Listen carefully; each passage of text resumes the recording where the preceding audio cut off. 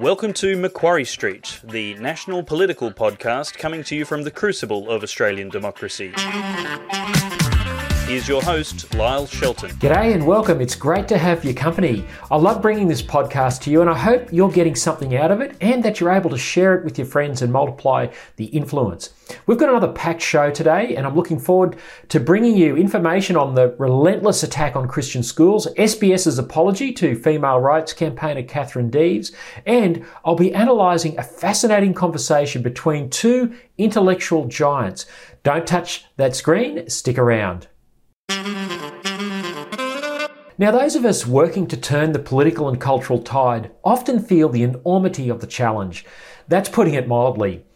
We often feel it's more like trying to climb Mount Everest without oxygen or making a lone stand against an orc pack armed only with a walking stick. Many of us look for inspiration from wise leaders, and there are few wiser than former Deputy Prime Minister John Anderson. His regular Conversations podcasts give some solace to the battle-weary. However, a recent interview with prominent UK commentator Peter Hitchens, brother of the late atheist Christopher, shone a bright light on the growing debate about whether we should fight or retreat to the catacombs and wait it out. Now, Peter Hitchens is a former war correspondent, he's an author and currently writes a column for The Mail on Sunday. The context was a conversation about the war in Ukraine. Yes, Russia's invasion is evil, but it's not Gandalf versus the orcs. And the conversation finished with furrowed brow musings on the rapid decline of the West. In the last 5 minutes of this podcast, the following fascinating exchange took place. Take a listen. There are those who would say that your prognosis for Western society and for the advancement of civilization more generally is too negative. Well, I hope they're right. I really hope they're right. Well, but I actually think they're wrong. I'm afraid it's even worse. No. Well, let me just run this idea by you.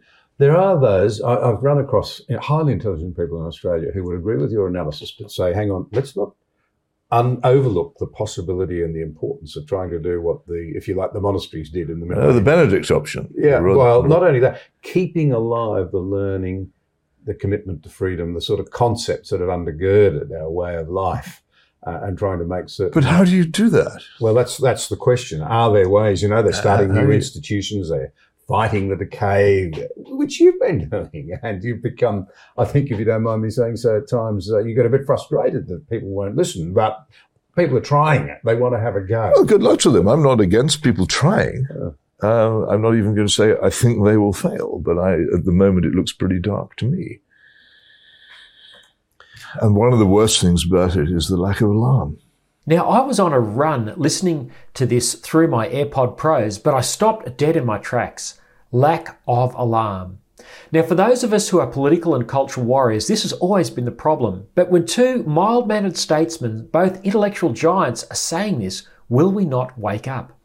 Immediately prior to this exchange, Anderson asked Hitchens for his take on the UK Equality Act introduced in 2010, which purportedly was to stop discrimination on the basis of race, gender and sexuality. Australia has similar laws.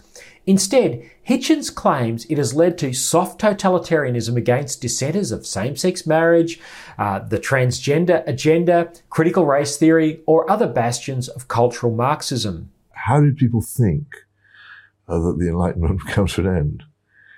Possibly by the boot stamping on a human face forever, but in fact, it comes softly, gently, slowly, almost kindly, and then after 20 or 30 years of it, there is no real freedom of speech or thought. Wow. Despite Hitchens' melancholy view of the state of our politics and culture, Family First is committed to raising a party political voice for freedom of speech, association and religion. What choice do we have? As Hitchens said, people like us having a crack, good luck to them. I'm not against people trying. I'm not even going to say I think they will fail, end quote.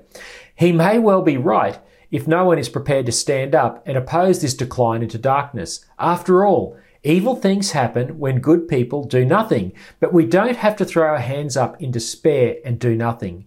We can join a movement. We can push back, and not by ourselves alone facing the world, but rather with a group of like-minded individuals prepared to risk a backlash to make our society better.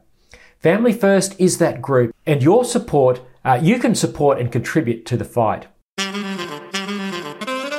Now, unreported by most of the mainstream media was a quiet apology last week from SBS to the Liberals candidate for Warringah, Catherine Deves.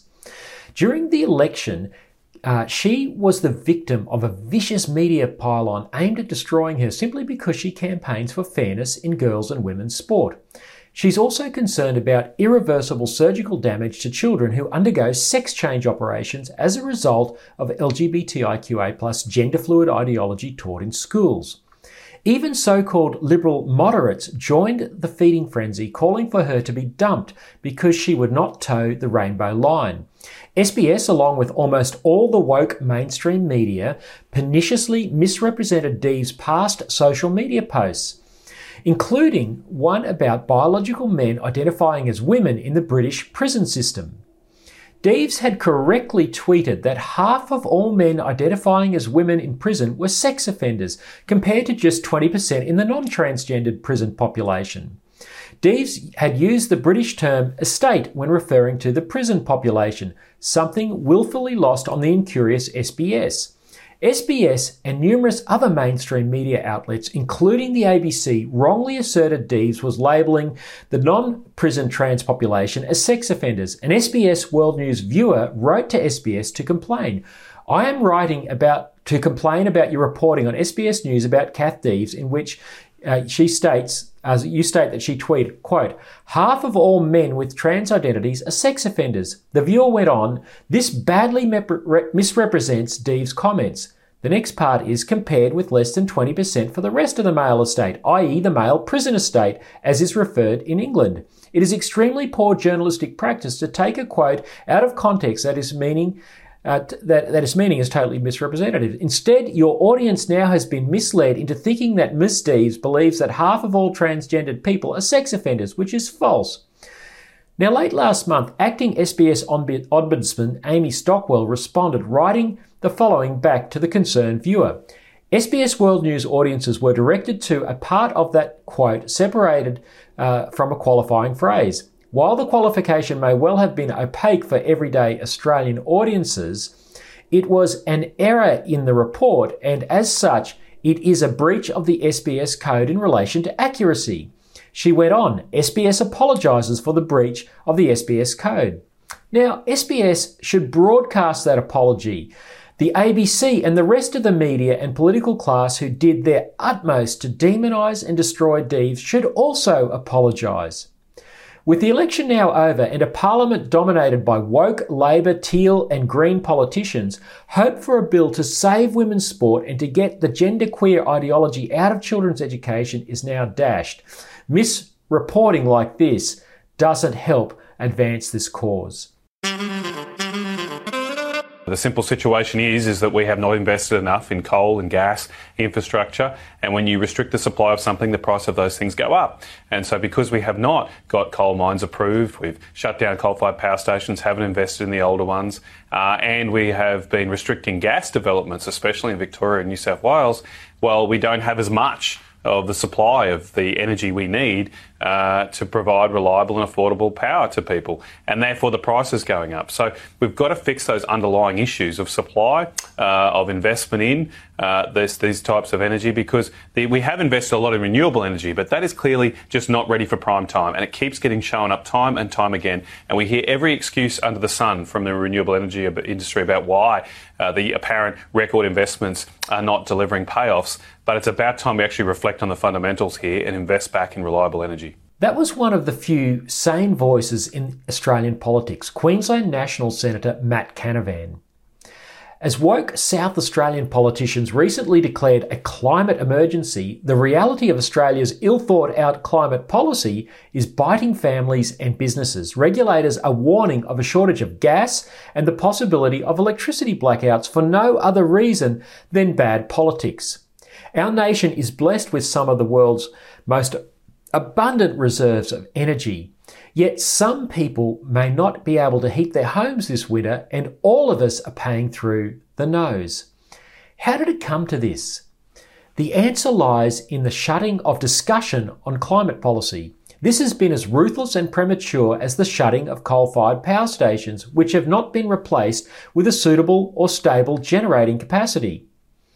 Regardless of where one sits in the debate about the impact of small quantities of human-generated CO2 joining the vast array of naturally occurring CO2 in the atmosphere, it is an incontrovertible fact that our energy policies are driving prices through the roof and reliability through the floor. Meanwhile, China, which keeps opening new coal-fired power stations, emits more CO2 every 16 days than Australia's annual contribution. This will not stop anytime soon. Even our chief scientists said Australia's contribution could not influence the temperature of the planet.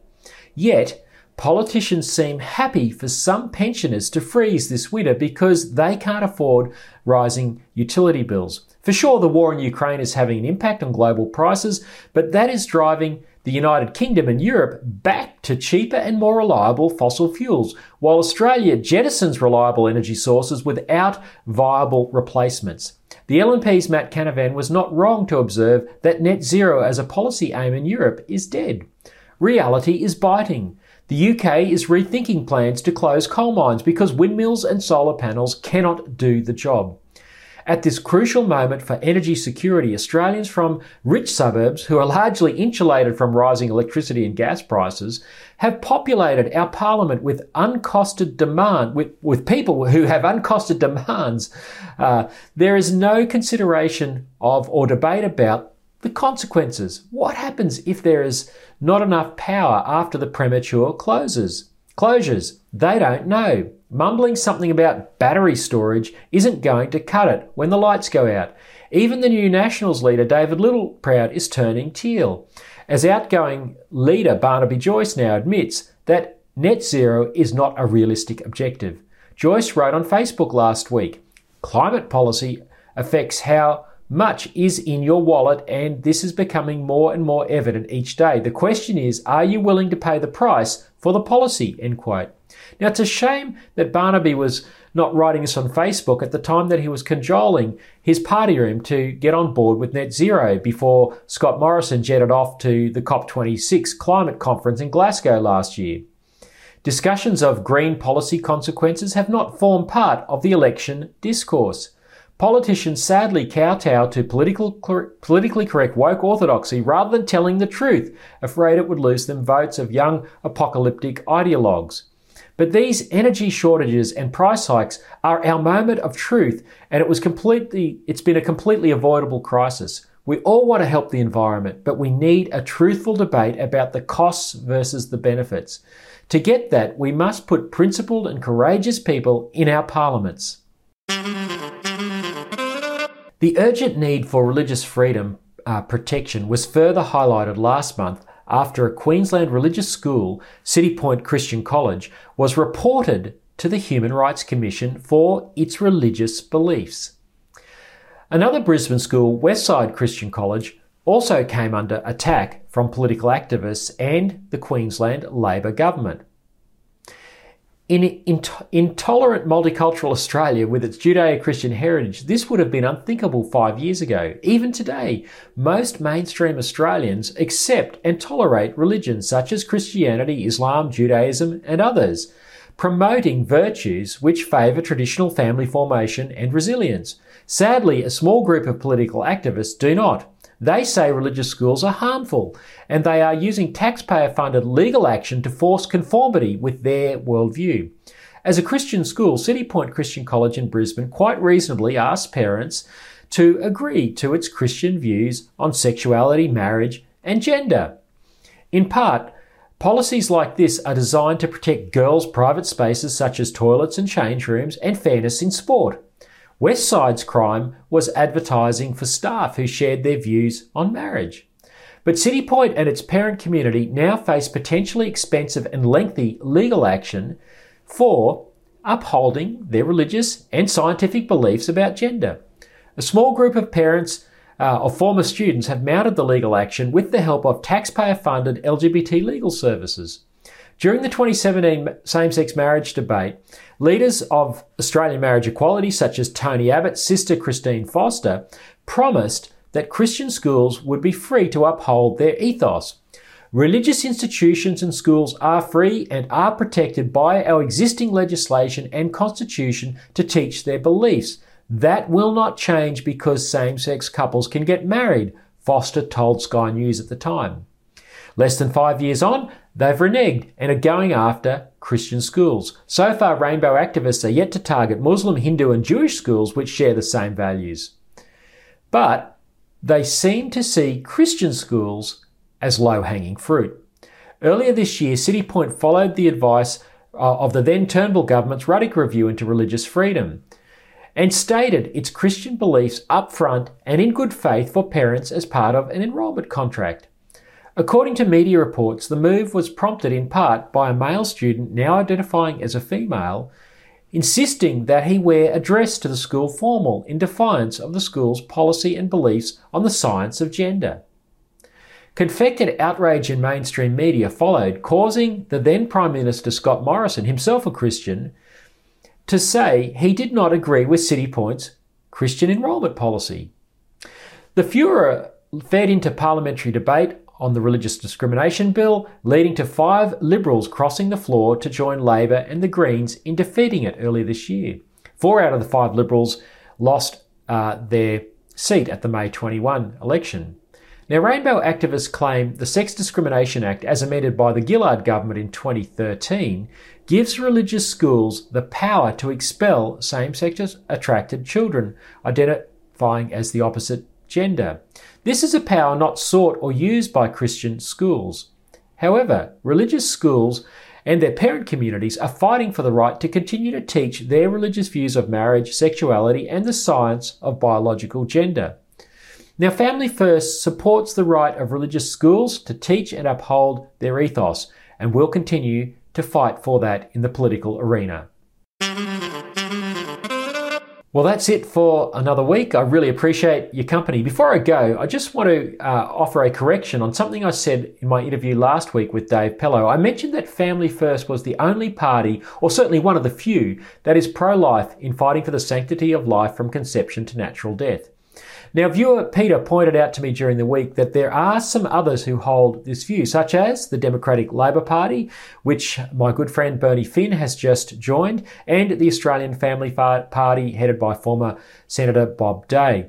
I think also I mentioned that the Australian Christians in WA also hold these views. Now, many people have asked me about the potential fragmentation of the vote given the proliferation of minor parties on the centre-right. I want to assure you that Family First is doing its best to work with all of these groups and to make sure that preference arrangements in the future at elections favour like-minded parties so that the cause is achieved. That cause is, of course, getting principled and courageous voices into the parliaments around the nation who will fight for the family, for freedom, and for the Judeo-Christian ethos upon which this nation was built.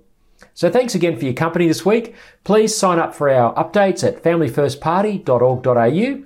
That's familyfirstparty.org.au. Sign up for updates, and until next week, goodbye.